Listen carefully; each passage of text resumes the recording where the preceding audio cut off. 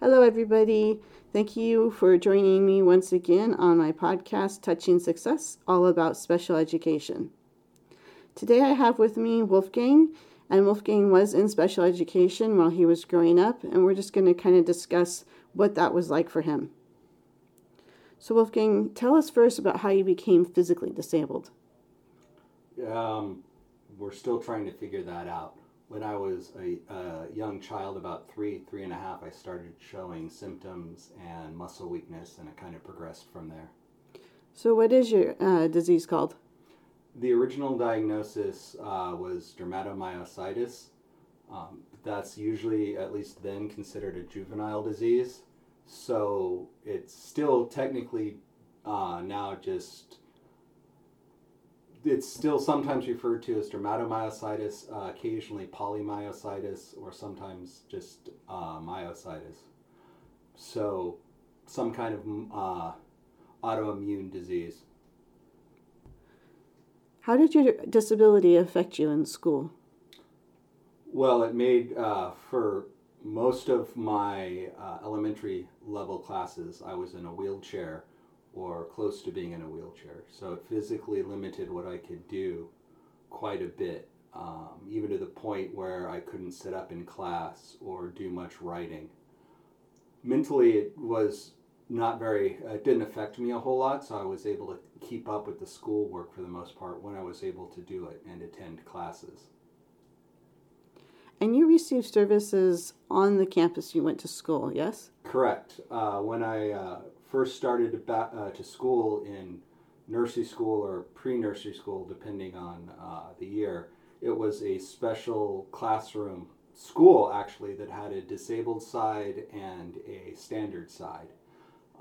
And for the first few years, I was on the disabled side, but when I hit first grade, I was able to move to the regular side, standard side for most of the day, but still maintain physical therapy and support services on the disabled side. How did it feel to be pulled out of class for your services?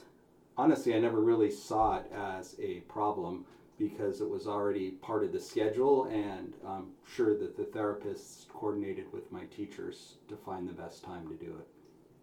I think that's great. Some children are very embarrassed when they get pulled out of their classes. So I'm glad to hear that for you that doesn't seem to be the case.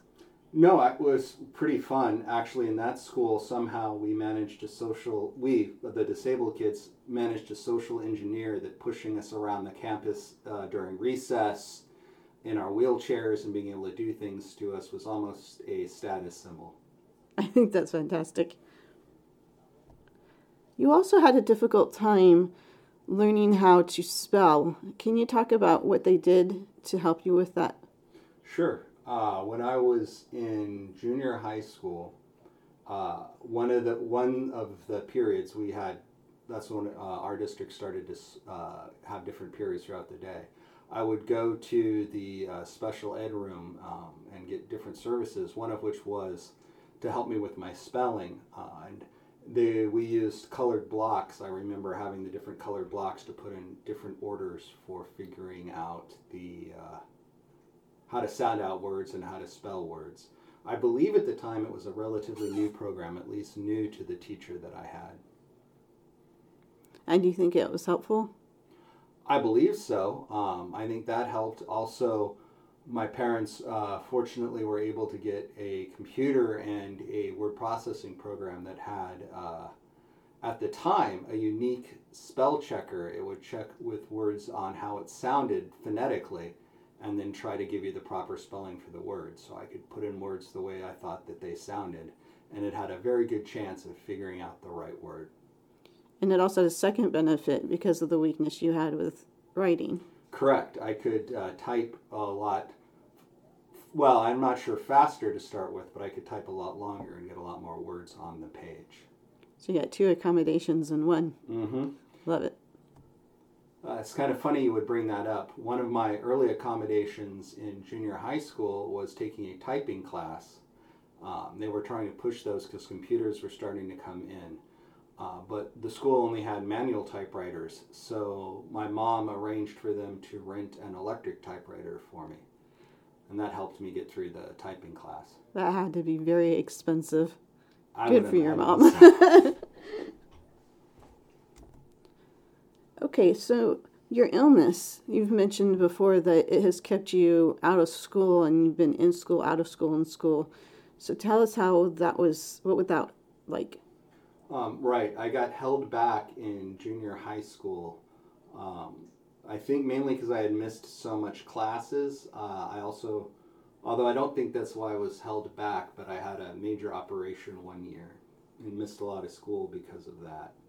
In high school, my disease activity picked back up, and I ended up missing most of one school year and all of the next school year. The district did provide a home tutor for me, so I was able to get some of the basic classes done, but I was so far behind on credits, I would end up having to stay an extra year or so in high school just taking electives to catch up on the units. So my parents decided, we decided that I would just take the GED and then start at the local junior college, what would be my junior year. So by the time my friends were graduating high school, I was graduating with a 2-year degree. What is that like for you socially? It worked out okay. I had some friends that I met in college, but also I scheduled my classes so that they were during the day. So by the time my friends got out of high school, I was generally out of class. And I ended up with more time than they did because I was going to class usually 3 days a week and doing my homework the other 2 days a week. So in some ways I had more time than they did. That sounds useful. I liked it. When you were attending the college, did you register with the Disability Resource Center? I did. It was one of the first things that I did. It was helpful because their counselors made sure that I got the tests and the placement that I needed when I was able to, so I didn't have to come back at special times. They also were very helpful making sure that I got early registration, which doesn't sound like much, except it allowed me to get the classes in orders that I needed, so I didn't have to make special trips or stay on campus longer than necessary if I wasn't feeling well, or have to travel all the way across campus in a short amount of time to get to my next class.